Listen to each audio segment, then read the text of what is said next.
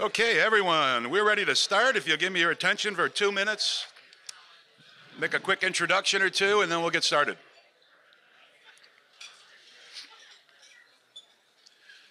Hope everyone's had a chance to log on to the I.O. page. It's not a requirement, but if you'd like to give us some live feedback, you'll see in the social Q&A section, you'll see as you are all submitting questions, you might say, hey, I like that question as well, and you can tap to the left of it and basically bumps, or increases the importance, if you will, of your question. So our moderator, Abby, will understand what you're dying to know, and she can try to address it during our program. So it's been a great couple months run for programs. We've had some great attendance, some great survey results. We appreciate everyone's feedback. I always come here very happy, although I don't look happy. People tell me I look crabby, but today I do have a few regrets. I'm going to confess now. The first one is, no, I didn't get a haircut, for those of you who've asked. It's slicked back because I have very curly hair, and the humidity got to me this morning because I was in a rush. So I actually borrowed some hairspray in the office to mold this down. So can we stop with the hair jokes? Second regret, I never would wear this tie with this shirt, but the tie that I wore this morning now has cafe latte right down the center. This was all that was laying around the Collier's office today. And then my last regret is I actually regret that we have not had this type of panel before with four just really wonderful and powerful and knowledgeable people, and in particular, women. We've not had an all-women panel in, I think, Margie and my history on the committee. So we're very excited. We've got a chance to meet these ladies over the last few months and a few last night as well, and we're really excited about this program.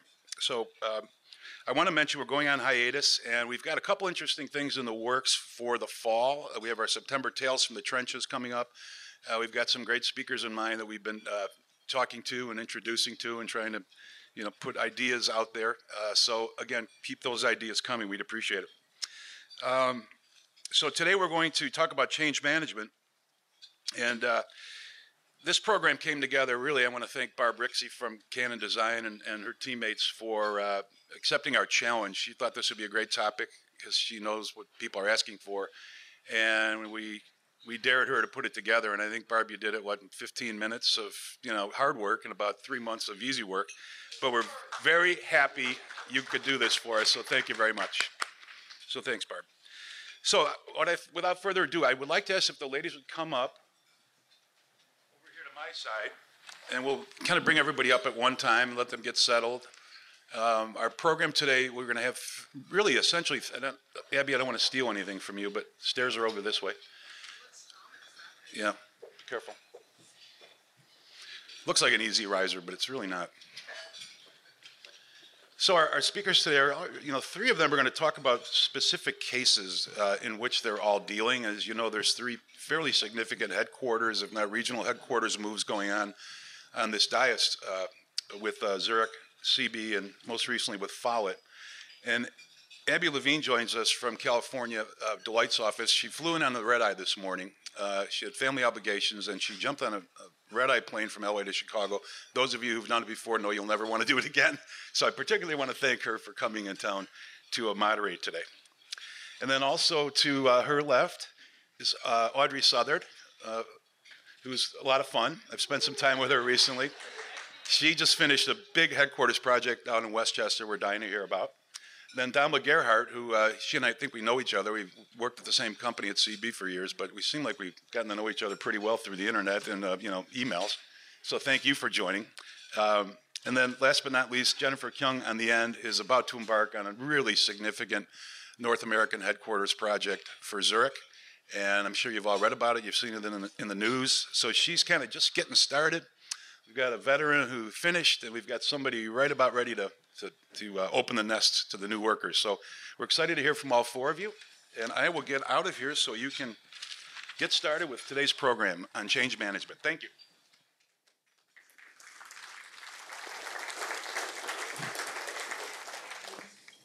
So nice to meet everybody. Thanks for having me. What we want to do is we're going to start off with just a few slides about kind of change management. I just wanted to kind of set the stage before people started to share their case studies.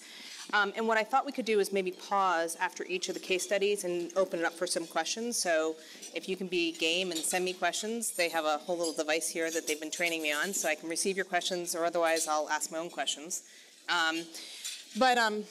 So let's see. Do I keep going? I guess these are all the generous sponsors. This is everybody? Oh, okay. Oh, and we're back at the beginning. And thank you very much. That was great. I thought that worked well for me. I don't know how that worked well for you. They asked me to moderate because I'm unflappable. That was just a test to see if I'd get, scared by the whole process. That's me jumping out of the one pot into the other. Okay. So Barb and I had an opportunity to work on a couple different projects over the years, and when she asked me to come and moderate, we started talking about change management, and we talk a lot about why these projects tend to fail. Like, why does workplace transformation projects fail? And part of the reason why they fail is because they don't have great change management. And part of the reason why they don't tend to have great change management is organizations historically underestimate the change that they're undertaking, right? So they tend to underestimate the impact that changing the workplace will have on people, the emotional response people will have. And so subsequently, the more successful workplace transformation projects that we've seen of late have really taken a focus on change management, and organizations like the three organizations we're going to hear from today are really kind of taking a narrow focus on trying to understand how much change the organizations are undergoing and how to help them through that change and how to do that change better. So kind of thinking about that in mind, thinking about organizations historically have kind of underestimated the change management component. So why do projects fail? Well, projects fail because the employees aren't engaged, right? So we tend to, people feel like the project's happening to them and not with them. Middle managers are not on board, right? So they're the glue that holds the organization together. So their employees are not engaged, and their leaders aren't modeling the behaviors, and they're stuck somewhere in between, and so they're not properly engaged. There's not enough understanding and alignment around the change itself, so it's all happening, and because people feel it's happening to them and not with them, they're not quite sure what's coming and how to deal with it, and so people don't respond well to the change because they're not quite sure what they're responding to. And then kind of everything else from that, right? So processes aren't realigned, technologies aren't implemented well, technologies aren't adopted well because people don't understand them. They don't establish protocols about new ways of working so people understand how they're supposed to be working differently. So these are kind of the changes that we see when projects go awry, and I'm sure many of you have heard about them or seen them yourselves. I know that through the course of my career and the various projects I've had the opportunity to work on, whether it was projects where I was part of the change or whether I was trying to drive the change, these are kinds of things that you think about and try to respond to. So thinking about that and how you respond to them, at Deloitte, we tend to think about 6 levers of creating sustainable workplace change. So kind of 6 things that you can think about as you go through the change process.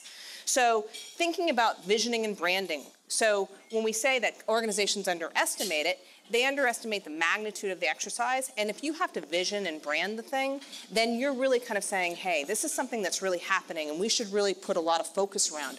And some of really successful projects, they name it things, and they have branding and materials and cups and swag that goes out to get people excited and enthusiastic and aware of the change that's coming. Also, the whole idea about executives as advocates. So there's 2 different kinds of executives that people are looking at. They're looking at the senior leaders to model behaviors, and then they're looking at middle managers to allow and enable the behaviors.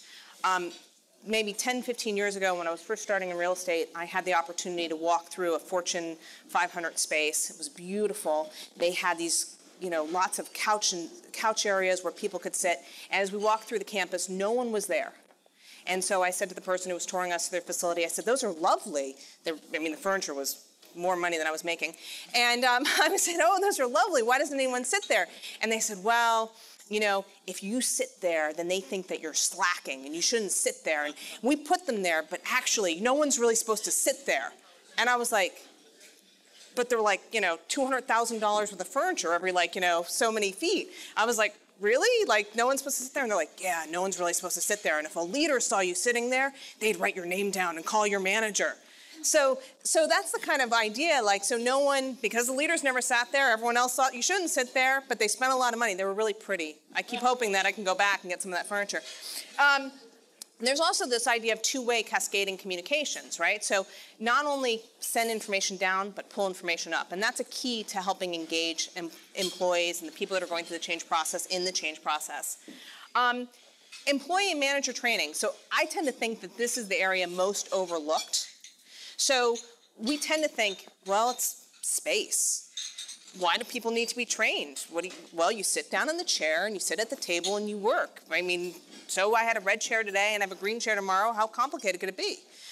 Well, I know there's some furniture people in the audience, and these chairs, there's a lot of science that goes into them. So you can buy someone, the chair that you're sitting in, and that's pretty simplistic. But if you're going to buy someone a real bells and whistles chair, you better make sure they really understand how to use it, or you might as well just give them that chair. And if you're going to give people new environments, you better communicate to them how they should work. And you need to communicate to managers about how they should work. And one of the biggest things we see with some of the really advanced workplace strategies, when organizations start to move more toward distributed work or mobile work, which is something that I spend a lot of time with, managers say, well, how do I manage someone from afar? So the training piece can not only be about the space, but it can also be about the whole work style. So, how do you use the environment? How do you manage people from afar? How do you do hoteling? How do I set my goals when I don't see my manager every day? How do I collaborate with people? And how do I use all the technologies that come with it? And then performance management, right? So I want you to work differently. Well, I better align the way I measure you to work that differently. We talk a lot about productivity. And in organizations, the truth of the matter is that people very rarely measure productivity except for people that have real transactional jobs. And it's a big, I think to myself, it's a real trap for people who are doing workplace change, because they say, well, Audrey's productivity might go down. Well, do you really measure Audrey's productivity today? Well, if she's not a claims person or a call center person, probably not. So, but this idea that if you want someone to work differently, you better create metrics and performance management to measure that, or to gauge that, or to reinforce that, because otherwise, how do you know? And then finally, work style segmentation. So we create these amazing workplaces, and they're not one size fits all, and they're not intended to be one size fits all, and your employees are not one size fits all. So really understanding, when you go through workplace transformation, what are the different types of work styles you're trying to accommodate, how you're going to accommodate them, and then really understanding who fits into those work styles. So these are all kind of touchstones about kind of just general change management. And then finally, some of the activities, and I think that these slides are available, so I'm not going to drain them, because I know you want to hear the case studies and you don't want to hear me, but the whole idea about some of the things that you can do, kind of assess the amount of change the organization is going to go through, understand how ready the organization is about change, put together a change and communication plan. That's something that people tend to do, but really kind of think about the types of communications, two-way communications, multiple types of media. Think about a risk mitigation plan. So what could go wrong, and how are you going to address that? What if you, a la my client from so many years ago, what if you build this and no one actually goes there? What does that look like? I know a lot of organizations tend to make their space smaller, right? So they walk around, they say, well, it's only 60% utilized, so I should cut it back, and then they go ahead and cut it back, and then it's still only 60% utilized. So how do you account for that? And then go ahead and do training and workshops. So those are some of the things that you can do. And now, kind of with that kind of setting the stage, what I'd like to do is I'd like to ask Jennifer to tell us a little bit about the project that she's going through, and then we can take some questions about Jennifer's project. Okay, thank you. All right, thanks. So we all kind of collectively decided that we were going to come up to the podium and have this conversation with you. It was a little bit hard to point with our backs up there. So hi, I'm Jen Kyung with Zurich, and I love what Abby was saying. We're just starting the journey, and a lot of the things that you're saying ring very true, which is why I was smiling a lot while you were going through the introduction. So I'm not sure how many of you are familiar with Zurich. I just would, whoops, that's not what I meant to do. There we go. There we go. So I'm not sure how familiar you are with Zurich in North America. I just thought I would spend just a couple of minutes at the beginning saying who we are and what we do. We are a large property and casualty insurance company focused on mid to large size commercial insurance. So we started in Zurich, Switzerland, our home office, in the late 1800s and made our way to Chicago in 1912, where we settled here. So we've been in the Chicago area for over 100 years.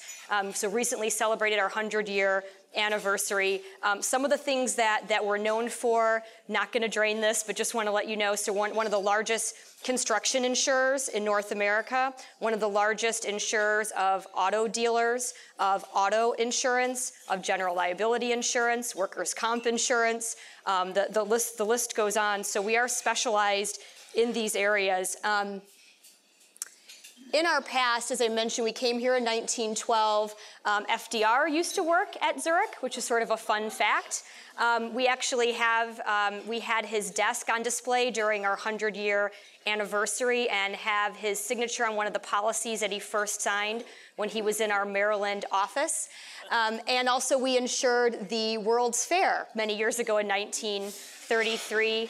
And we also insured the building of the Hoover Dam, and we've been very involved in the Panama Canal that some of you may have been reading about as well. So, so Zurich's focused on very, large-scale insurance events. And so, in the U.S. Here today, about 8,500 employees. Our headquarters are located in Schaumburg, Illinois, where we have about 2,600 people employed there, as well as we have a Chicago market-facing location here in the city with about 400 people. So, pretty sizable, about 60,000 globally with Zurich. So why are we here today? Well, as I mentioned, we have a great 100-year history, and we're looking at our future for the next 100 years to come. So when our lease was up for expiration at the end of 2016 in Schaumburg at the headquarters at the Zurich Towers, where we are located right near Woodfield Mall and two 20-story towers, we said, what a fantastic opportunity to replant our flag. And also, we are on a mission to be the best global insurer as well as the best North American insurer. And our North America CEO, Mike Foley, wants to make sure that this effort, our new headquarters, is part of us being the best. So we really saw it as an amazing opportunity moving forward to replant our flag and make this the best place for our employees to come to work every day. So here's a rendering of our new headquarters. We are very proud. We're very excited. Our employees are thrilled. Everyone's looking forward to 2016. And I think, something that I'll talk through, something that could have caused quite a bit of anxiety for our employees going through a move. Actually, there's a huge buzz in the air now. There's a buzz, there's an excitement. People can't wait for the move. So we are moving to the corner of I-90 and Meacham Road in Schaumburg. We'll be moving, we're going to be in the new location in November of 2016. We are building a new building that you see here on a campus, about 40 acres, that is right across from the Renaissance Convention Center. It's about 750,000 total square feet. But as I mentioned, the real focus here is around employee engagement and having the employees be excited for this. We've been very focused on cost over the past few years, as folks are aware, and in our next coming strategic horizon, very focused on growth and quality per square foot for our employees and employee engagement. So what I wanted to talk through just a little bit is we're at the very beginning of our journey. We are on year one of a 3-year effort that we have going on. So we have quite a bit to do, but I thought I would share how we started our journey for this large-scale effort. So the very first thing that we did was set the vision with leadership.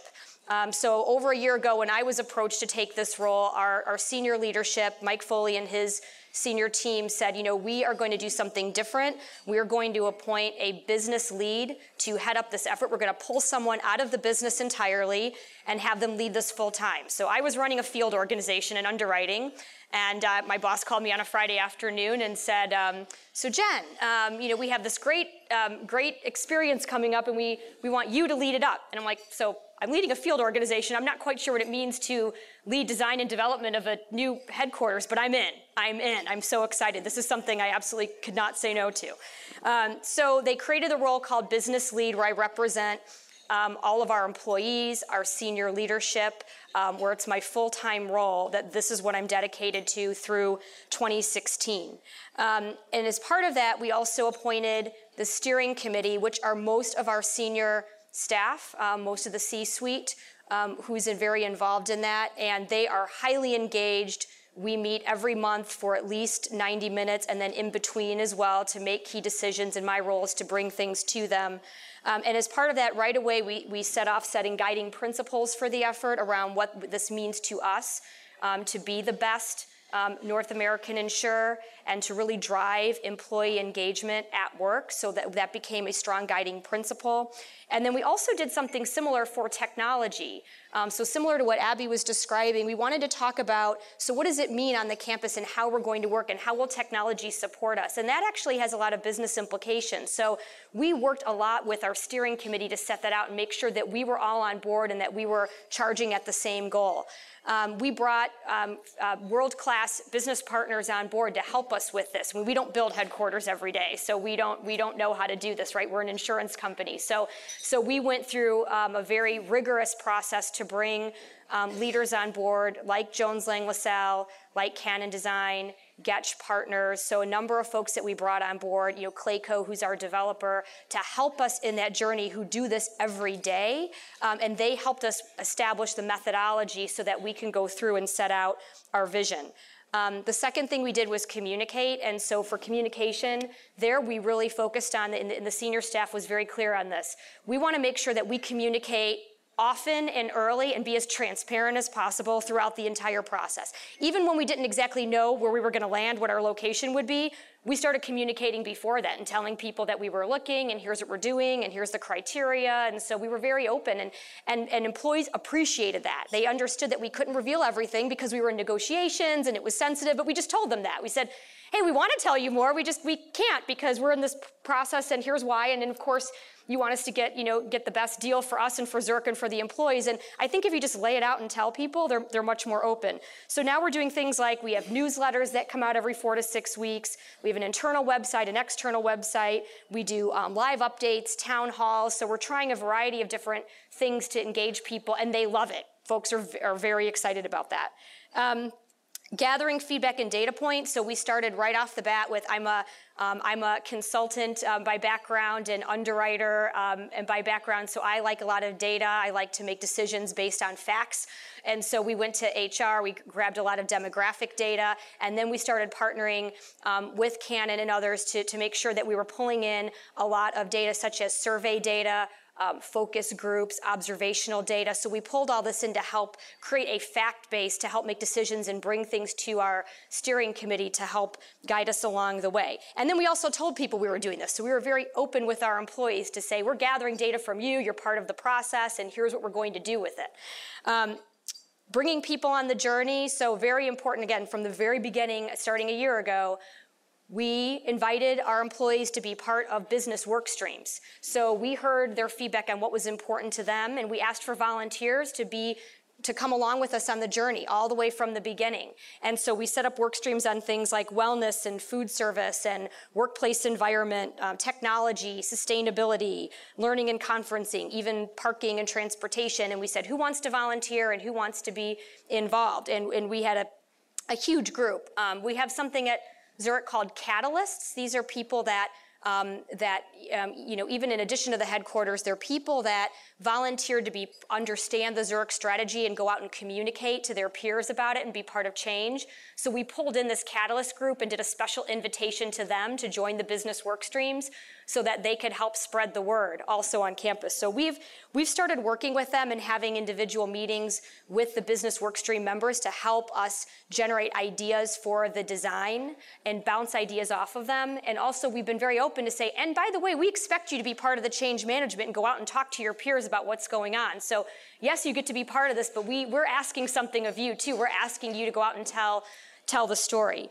And then the last piece, and again, we're very early stages, so the last piece is here, we're going to be proving it out. So it's great that we have all of this feedback. We actually need to prove it out in a proof of concept and a pilot of sorts to really say, what's going to work before we lock down the design. So again, we're working with Canon to set up some pilot workspaces where we'll bring in employees, rotate them through different workplace settings, have them use the technology so that will help inform the design to know what we will ultimately select and then implement longer term. So that's something that we're really looking forward to, and the employees are excited about that as well. So lot there I wanted to go through. But like I said, I think something that could have caused a lot of anxiety, instead, we have a lot of buzz early on. I think more so the challenge is going to be setting expectations with people, because there are very high expectations. And so you have to be careful of taking in feedback, but then not promising everything. And so we're at kind of that delicate balance early on in the process where that's something that we have to look towards. So there I will pause and turn it back to Abby if there's questions or to pass along. Yeah, I want to look at the questions that you've submitted, but I think one question I wanted to ask was, so it sounds like you guys have put together a lot of structure, but has there anything about the process that surprised you thus far? So surprise, I guess, I'm totally new to the real estate, construction, design development. I've never done anything like this before. I guess for me, a pleasant surprise is, and for folks that aren't involved day to day with this industry, that the fundamentals are very similar to other project management fundamentals, which to me was a pleasant surprise. For me, yes, the content is different, but if you've ever led any large-scale change effort, any very large effort in your organization, to me, this follows what you would do for any large-scale change effort. So being, like I said, being a consultant and working in the insurance industry where I've led other large-scale changes, this is very similar.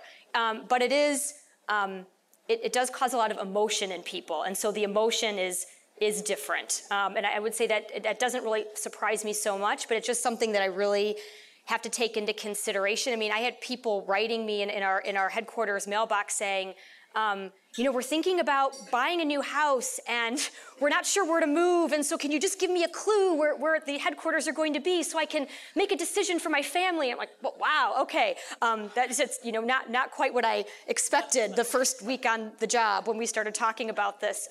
But I would say applying the same fundamentals of how would you go about leading any other effort, any other large scale project, and then always putting yourself in the shoes of the people that are going through the change, because it is emotional. And so things like your daily commute to work and what Starbucks you drive through, or your Dunkin' Donuts you drive through, or where you drop your kids for daycare, or where you run out to lunch to run your errands, those are really, really important things to people. And so to always keep that in mind, to keep the people in mind and how people would feel going through this, that it could cause a lot of anxiety. So that's my role, to be thinking about that all the time. Yep. So let's go on, and then we'll come back because I think there's more questions for you. Here we go. So as part of being on the first all-women panel, I think for future reference, we should have gotten the memo on not wearing a skirt when we're going to be sitting on an elevated stage, sitting on bar stools. So apologies if there's anything that you've seen that you didn't come here to see today. Let me advance the slide here. My name is Damla Gerhart. I'm with CBRE's Workplace Strategy team. I've been with CBRE for about 2 years now, and my first day when I showed up, I got my computer and my email address, and I was feeling really good. And my boss says, "We have an exciting new project for you to work on." I said, "Great, Fortune 500 company, great senior leadership, and they want to do a new workplace strategy across their entire portfolio." And I'm like, "Wow, I've hit the jackpot. This is going to be amazing." And who's the client? Well, it's CBRE. Do I have a choice? No? Okay, so here I go. So we basically were in this situation where we had more than 20 offices that had lease expirations coming up over the next 3 years. So there was a huge impact to basically touch a lot of people across our organization and certainly affect millions of dollars. So it was a huge project. We were basically hired by CBRE's corporate real estate team to do basically what we would do for a client. So all the processes that we went through we basically took it in-house, but there was very much this unique client-consultant relationship where, at the end of the day, you can get on a plane or you can go home, but no, I still have to see that guy every day. So it certainly proves to be an interesting challenge, but one that we're certainly up for. So in terms of, not only was the real estate expirations obviously leading us down this road, but like many of you and like many of our clients, there was sort of the perfect storm. So, nothing new here, but tons of underutilized space, right? We're growing, but there's no room for growth. We needed much better technology. It was certainly something that was lackluster, and employees were really asking for it. And then a high focus on collaboration, of course. But the most important one, I think, was leading by example. So for us, we're a real estate company. So if we can't figure out how to do this successfully for ourselves, it's hard to be able to talk to clients about it. So at the end of the day, we are advising on all kinds of things related to real estate, and this is a hot topic for many organizations, so why not lead by example and actually walk the talk? So as I sort of go through, I want to share just sort of the perspective I'm taking. So we opened up our new LA headquarters last fall, our new headquarters in LA last fall. So I've sort of been through it, but speaking specifically for Chicago, we're getting ready to move to our new office in October of this year. And it will be the largest Workplace 360 office that we've opened to date. So I'm at an interesting point in the process where I've seen it. We've already had some good lessons learned and examples, but we're also living through the dream/storm right now in Chicago. So our client at Cisco always has a really interesting quote. He says, "In God we trust, but for everybody else, please bring data." So we went through a ton of studies, basically doing surveys, utilization studies, really trying to gather the data. And as you can see, despite the fact that everyone's like, oh, we're different, we have different lines of business here. We operate differently here. West Coast, East Coast, smaller market, larger market. But the truth is, we're not all that different. So we found pretty consistently across the board that the utilization was low. But the other part of the equation was really that everyone wanted to feel like they were special and that they wanted a customized solution that wasn't, what we did in LA is not what we're going to do in Chicago. And so there was a lot of time that we actually spent with the senior leaders and with the employees in the various markets, really trying to understand what's important to them. So while a lot of this data is very similar across the board, we did spend a lot of time actually really trying to understand for employees what's unique to you. Yes, you're in brokerage, but how does your job differ than the brokers in another office or whatever the case may be. So for us, it was actually also really important to get that buy-in. So, we're a company of 40,000 CEOs, so everyone's got an opinion, and no one's afraid to share it. So you've got to be careful in terms of having an effective and efficient process, but not making people feel like the train is leaving the station and it's too late for them to hop on board. So one of the things that we really focused on was creating a vision. So at the end of the day, employees want to know why. And you have to be prepared to answer that question all the time. In the elevator, on your way to the restroom.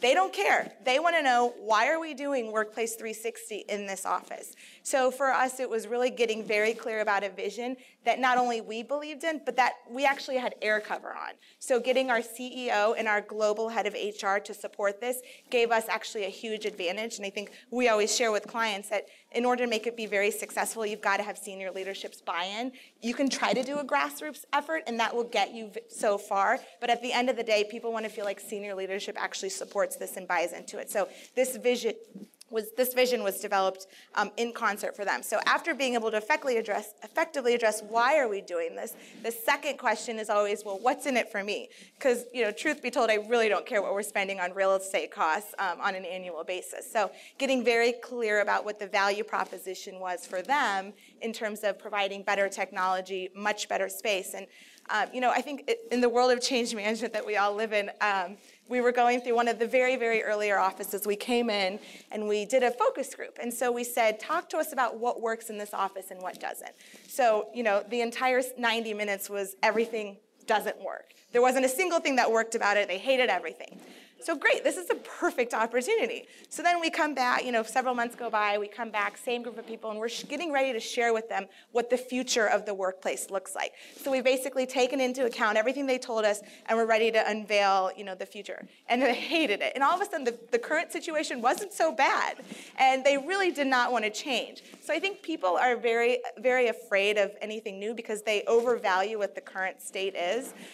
So I think really getting them to remember what they had told us back in the day and all the things that were wrong with the current work environment and how we were really focusing on addressing those. So one of the things that we did, in addition to communications and everything else, that really kind of went a long way is what we created change committees, and this was our attempt to get involvement across our employee base. So you'd be surprised, what people are interested in and what they really want to get involved in. So rather than leaving it to just a steering committee to make a lot of these decisions, we actually opened it up and said, listen, if you really care about furniture and you want to hang out at the merchandise mart and come kick the tires on a few different types of workstations, please, by all means. So we really allowed people to get involved in what they wanted to be involved in, and that created a lot of different change committees. And while it may have made our process a little bit more complicated, or maybe things took a little bit longer than if you just had one or two people making a decision, at the end of the day, people actually can stand up in front of it because they were involved in picking out that specific chair that's going to be in that conference room. So there were a lot of committees that we assembled, and this was sort of one of the lessons learned from early days when we didn't involve a lot of people in the office, and not to say that it wasn't a great success, but what we found is the more people that want to be involved, allow them the opportunity to do so. So just kind of my feedback from the front lines and all the holes in my bulletproof vest, there's a lot of things that we've kind of learned. And the first thing is you have to believe in it. So if you're the person that's responsible for rolling this out in your organization, you can't say one thing to the public and then say something else behind closed doors. You actually really have to believe that this is the right thing to do for the organization. If you don't firmly believe in that, then maybe we need to go back to the drawing board and figure it out. And I think that was something that we learned early on with some of our various offices. The senior, so we always have a senior, managing director in every market. And they said, yeah, I get it. I think this is the right thing to do. But you could tell at the end of the day, they just didn't really believe in it. So for us, it was much more important about circling back to make sure that they understood why we were doing this. And then the second thing is you can't delegate this. So there were instances where that senior, managing director would say, yes, sounds great, appreciate it, love the plan, let's go ahead. And they would hand it off to their, right-hand person or some other random person that had been tapped on the shoulder to run with this project. And what we said is it's not just a project. We're fundamentally changing how we work. We're trying to do a cultural transformation. It's not about new furniture or new paint on the walls. This is going to change how we do business as a company. So it's not something that you can delegate if you're really trying to do something transformational. The third thing was really addressing the paper. So everything somehow leads back to paper. And all the great solutions we'd put in place in terms of free addressing and this great new environment, people were like, but what about the paper? I need my papers, I need my stuff. So we actually went through what we called a digitization process, which I never even knew that there were companies that did this, but we hired companies that came in with giant multi-function device machines and literally scanned documents all day long. So our employees went through, they purged the stuff they didn't want to keep, and they brought in boxes of their files, some over decades, and handed it off to these people, and they went through and scanned them. They put them in folders based on however the employee had identified, and it was just amazing. And they were incredible partners for us and continue to be, because a lot of times people say, yes, I'm going to digitize, but who has time to come in on the weekends or stay late at work to scan hundreds of files? So for us, really addressing the paper was sort of the cornerstone in terms of getting people to see the light.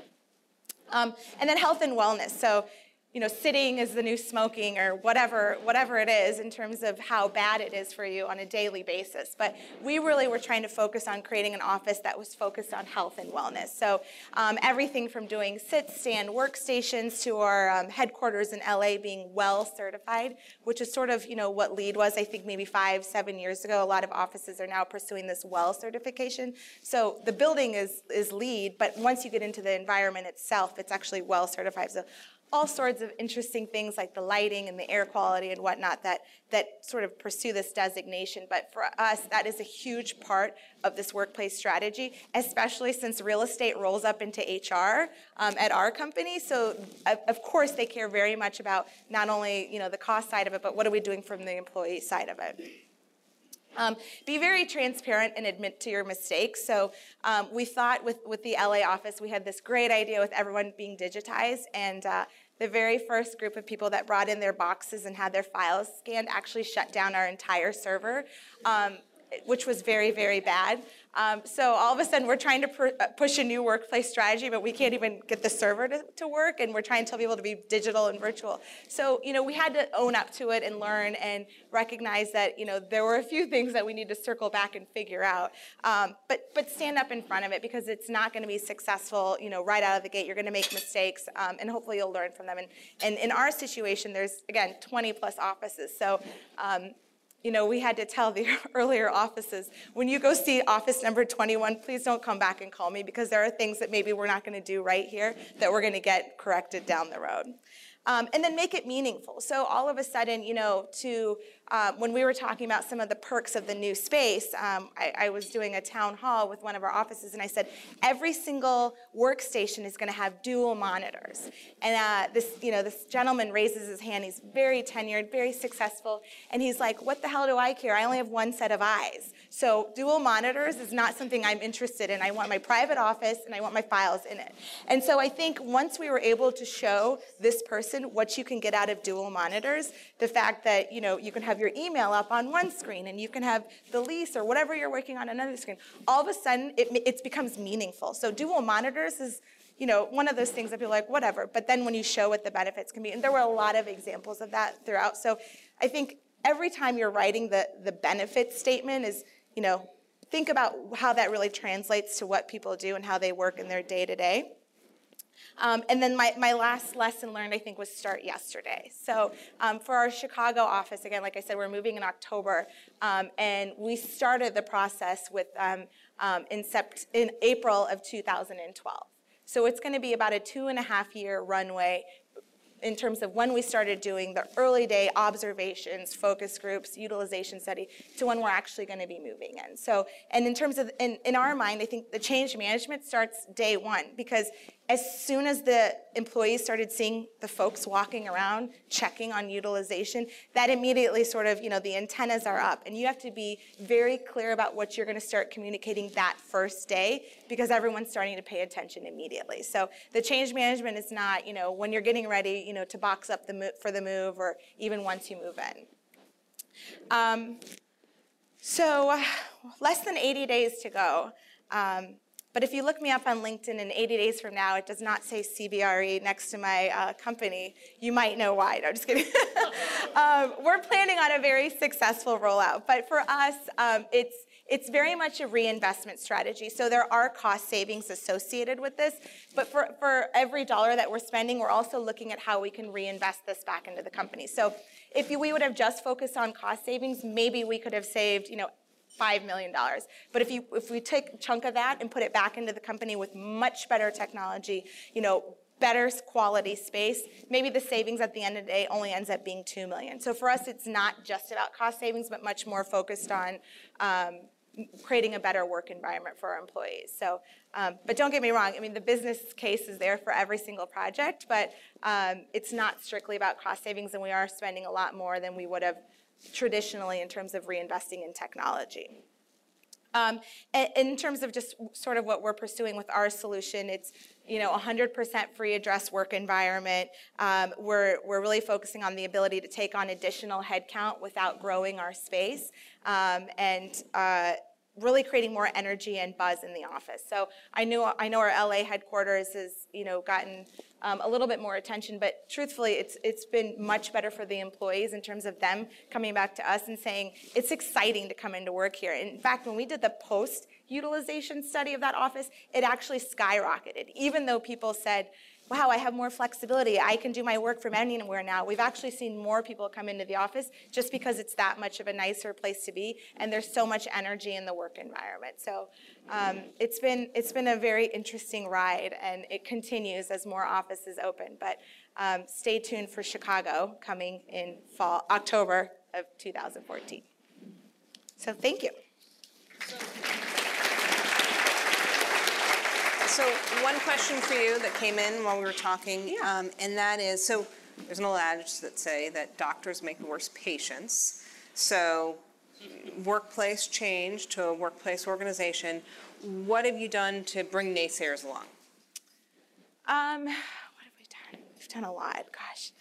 So I think for us, you know, all of the arguments that we've gotten from our clients have been, I think, tenfold for us. So, you know, you're working with an organization and they say, well, you know, people are going to leave if we do this. You know, we certainly heard that. Or, you know, they need a private office because they're a big producer or because they've been here for, you know, a really long time. You know, we heard that. And I think for us, it was all about bringing it back to what they were going to get in exchange. So, yes, there are people that are, you know, fairly happy with what they have today, but when you can talk about the trade-off in terms of, I get that you want your private office, but wouldn't it be great if you could also have this, this, this, and this? And I think, you know, for the most part, people are rational, and they understand that it's not an open checkbook, that, you know, it's not a perfect world, and if you can sort of just be honest in terms of what they're giving up, but what they're getting in return, most people can see the value proposition in that. Not everyone. But for the most part, not everyone. You ready? Okay. Thank you.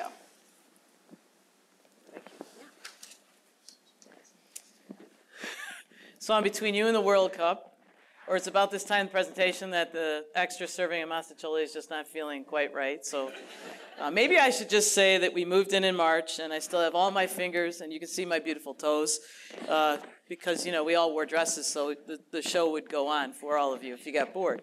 But I don't think I would do service if I didn't cover some of it. But what I will tell you is a lot of the things that my colleagues have said ring true with our project. And so what I did want to do is just talk about Follett real quickly so you get maybe an understanding of maybe the differences that companies face as you support them or are in the middle of change. So to kind of start with Follett, I'm going to ask a question. I kind of looked at the audience. I think I'm pretty safe with this one. So you have to go back to the time when you're in college. For some of us, this will be quick. For others, I'll give you a few minutes. All right. And so remember those days. By a show of hands, how many of you went to the bookstore to get your books? Please raise your hand. Look at that. So yes, you are all old, officially, right? So that's what we call sell-through in the business. So if there's 100 students in class, about 90% of you went to the bookstore, so our sell-through would be 90%, right? And thank you very much. I have a great car, wonderful big house, you know, great teeth on my kids. So I do thank you for that. It was great.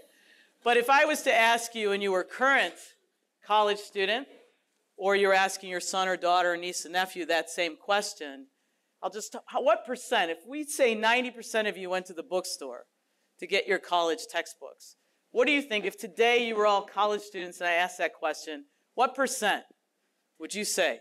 10? Really? No. Anybody else?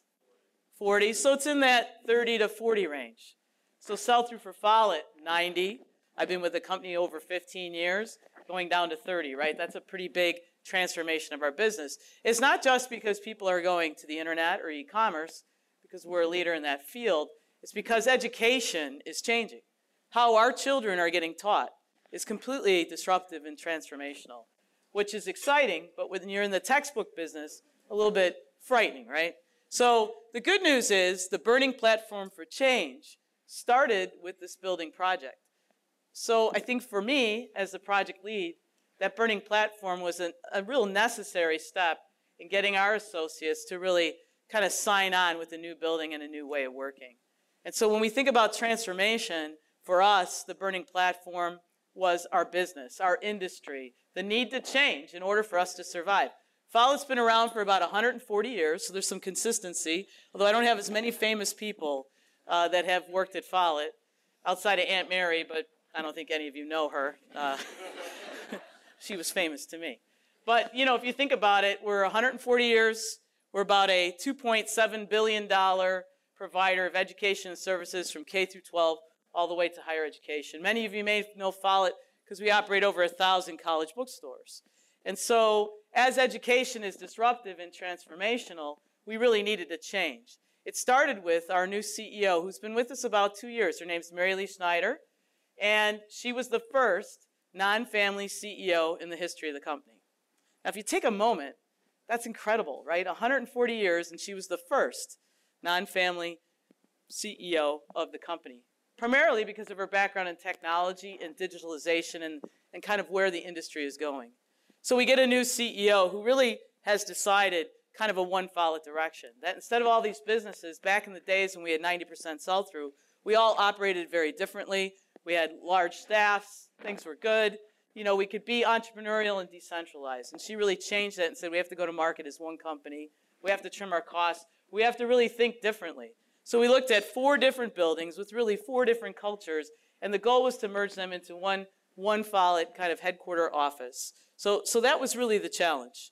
So if you think about the need for transformations due to market changes, you know, it wasn't hard to kind of talk to our associates about changing and coming together. I think the other thing is our current workforces were very siloed, kind of change adverse, slow to change. We had 3 different offices. River Grove, our corporate headquarters, was kind of like a scene from Mad Men. So you can picture that. It's exactly, except for the smoking, about the same. And the drinking was there, so it was all good. So this was like the office mecca. If you were the janitor, you had an office, probably 220 square feet. My partners are here to tell me when I'm lying, but they'll be good. So we had this building, which was like office headquarters, and then we had a building in Westmont that I call the Cube Farm. And the Cube Farm everyone had their cubes, but the real challenge was how high could I get my cube to go so I absolutely don't have to see anybody or talk to them. So that was the Cube Farm, and then we had our retail corporate office, which was kind of a combination of all of that, and our leadership was on 1 floor. We called ourselves floor 1.5. Because it sounded so impressive to have leadership all on 1 floor. So this is the Follett challenge that Mary Lee Schneider gave me. And I think a common element was we were all asked for this great project. I lost my voice and was homesick when Mary Lee called me. And I said a lot of things to her. But thankfully she couldn't hear any of them because I lost my voice. Because I lost my voice, she took silence for yes. So that was how I got the project. But we had different cultures, different buildings, bringing them all together.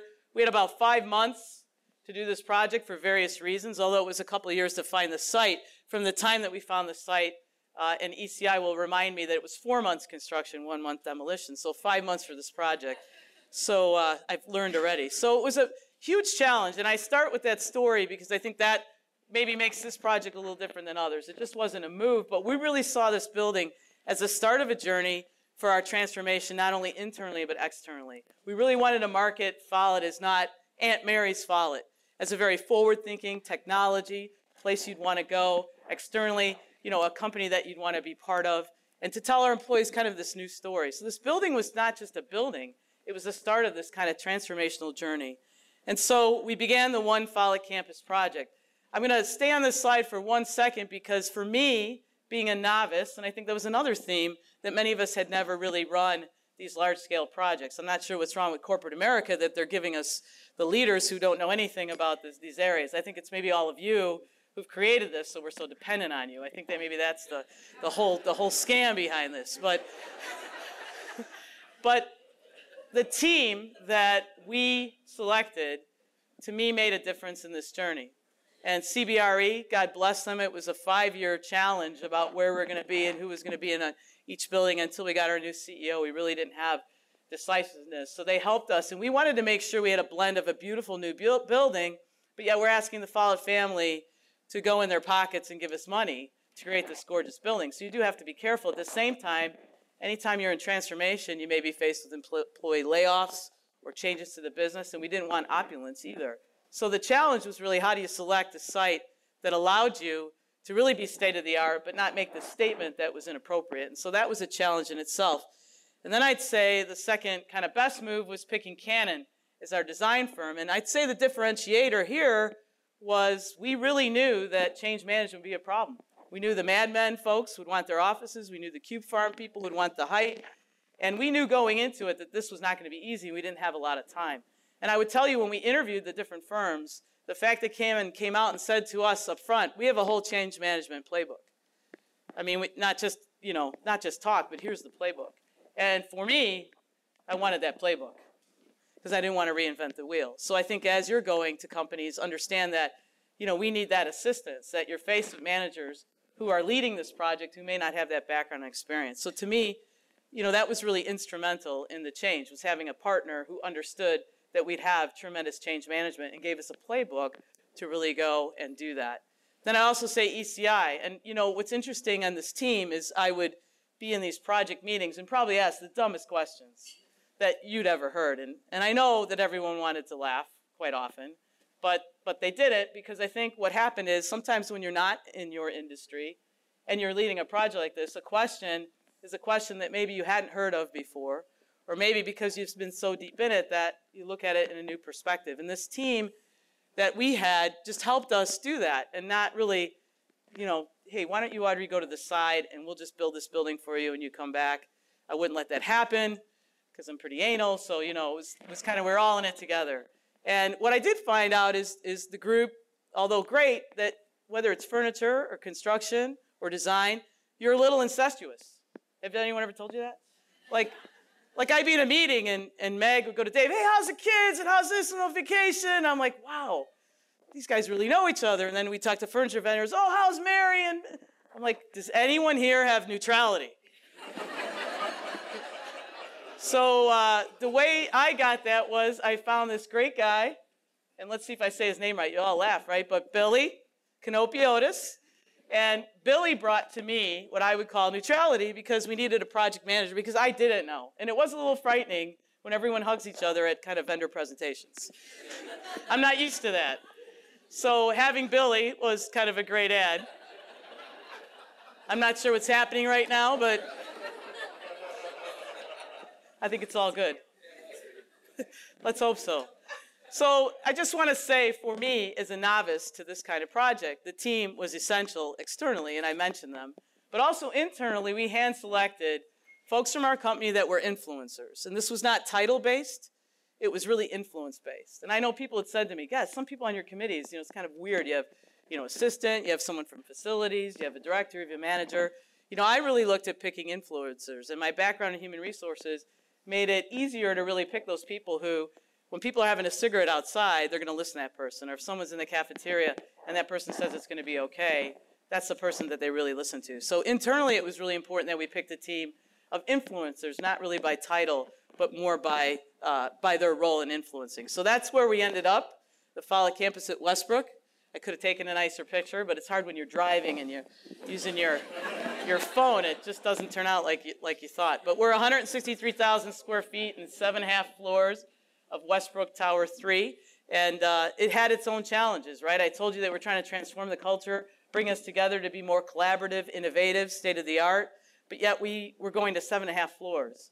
And so right away, design concerns about silo and how would we get people to really interact on each floor, and all the challenges that come with that. And then, by the way, tell our employees we're going to complete open plan, no offices. The Mad Men people were thrilled with that solution. So quite an important project, and I only show you this when I talked about Canon helping us with change management and a playbook. We started very early. I think that's another theme. Often, this is just a narration of all the work that we wanted to map from really August through the end of the project, and really, I would tell you now, even after the project, certain things that you really have to make sure that you manage. So change management, having a timeline, having an expert, looking at what we would do each month, constantly refreshing. We had a dedicated internet site for all employees, constant communication, town halls, really communication. So for us, the key change action items, we started with an employee service survey. That seems like a theme, but for us, that was really important. Our employees came out with 43% satisfied in their current workplaces. So do you think that's good? 43%. Well, I guess the average is around 60%. So the good news is that was a burning platform for change, to be able to take that survey before we even announced where we were going to be, before we really got into heavy aspects of design. People wanted more light, they wanted more office space, they wanted better technology. So all those things helped us kind of in that change management. So I would say if you haven't, the survey is very key. I already talked about handpicking senior leaders, creating employee management teams. I think that's consistent that you've heard. We gave tours of the new building. This Dave Hetrick gave me this idea. We were just sitting in a room, and I was like, God, I don't know how to explain open plan. I'm getting articles with open plan sucks in my inbox. People are not afraid to insult you in the bathroom. Are you going to be in the open plan, Audrey? I'm like, yeah, I am. Yeah, right. You know, and then you get an article, open plan sucks. Every day. So, you know, because of that, you have to make sure that the committees and the teams that you're using are influencers, that you communicate. But what Dave gave us the idea is, why don't we give them a tour? Why don't we mock up an open plan? And that was kind of new to me. We were kind of constructing, so we couldn't use the existing towers. So we gave all 700 associates the opportunity to come and tour the new building. The nice thing is we had amenities that we didn't have before, like Starbucks and dry cleaners and a really nice cafe and a bar, which is pretty essential now in the workplace.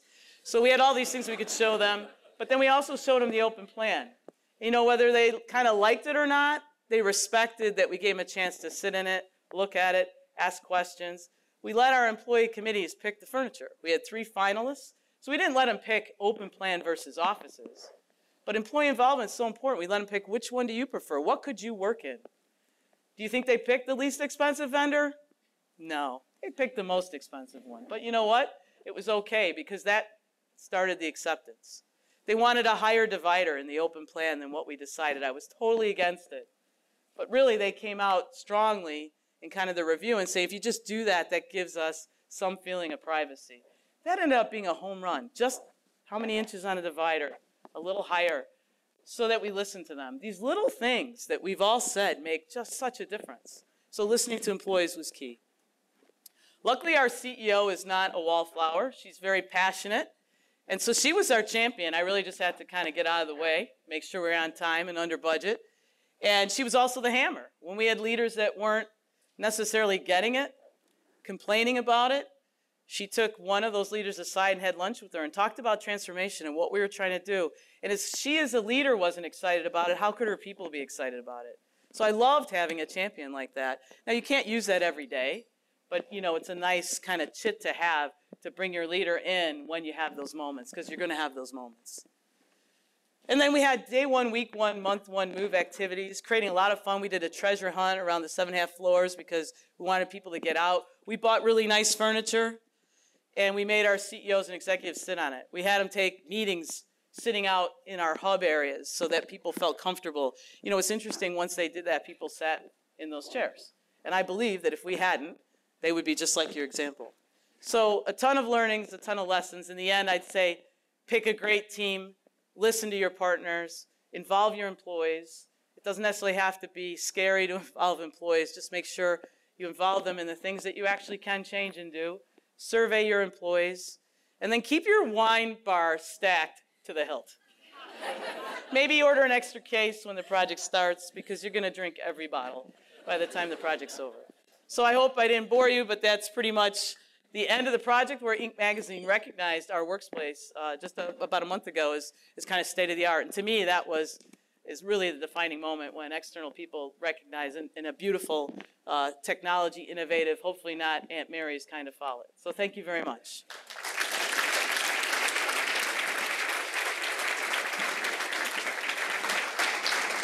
So I think that people are we're right at the end of the time. Of course, for me, it's only 11:30, so I've got plenty of time. But I think one question for you, given the strategic nature of your project, Audrey, given the fact that the organization is going through a transformation, can you talk just a little bit about how you involved the different functional leads, and kind of, in addition to your CEO, who else from a leadership perspective was really involved, and what role did they play? You know, we looked at influencers, and so we had a head of our general merchandise group, and that group, a very young, primarily female audience, really didn't feel like the workplace spoke at all to what they needed to do to be creative and innovative. So when we brought her in, we actually showed her pictures with Canon's help of leading merchants, from all across the nation, from all across the world, pictures of how their workplaces look like, and had them pick them and just put them up on the wall and say, what do you like about this? What do you like about that? Our committees were heavy on that group's side. We involved a lot of their employees because, again, they were probably the largest group that we were concerned about moving to this open plan. They worried about space, so we built a showroom where they could work so that we could still have enough efficiency in the space, but give them a place where they could actually do what they needed to do.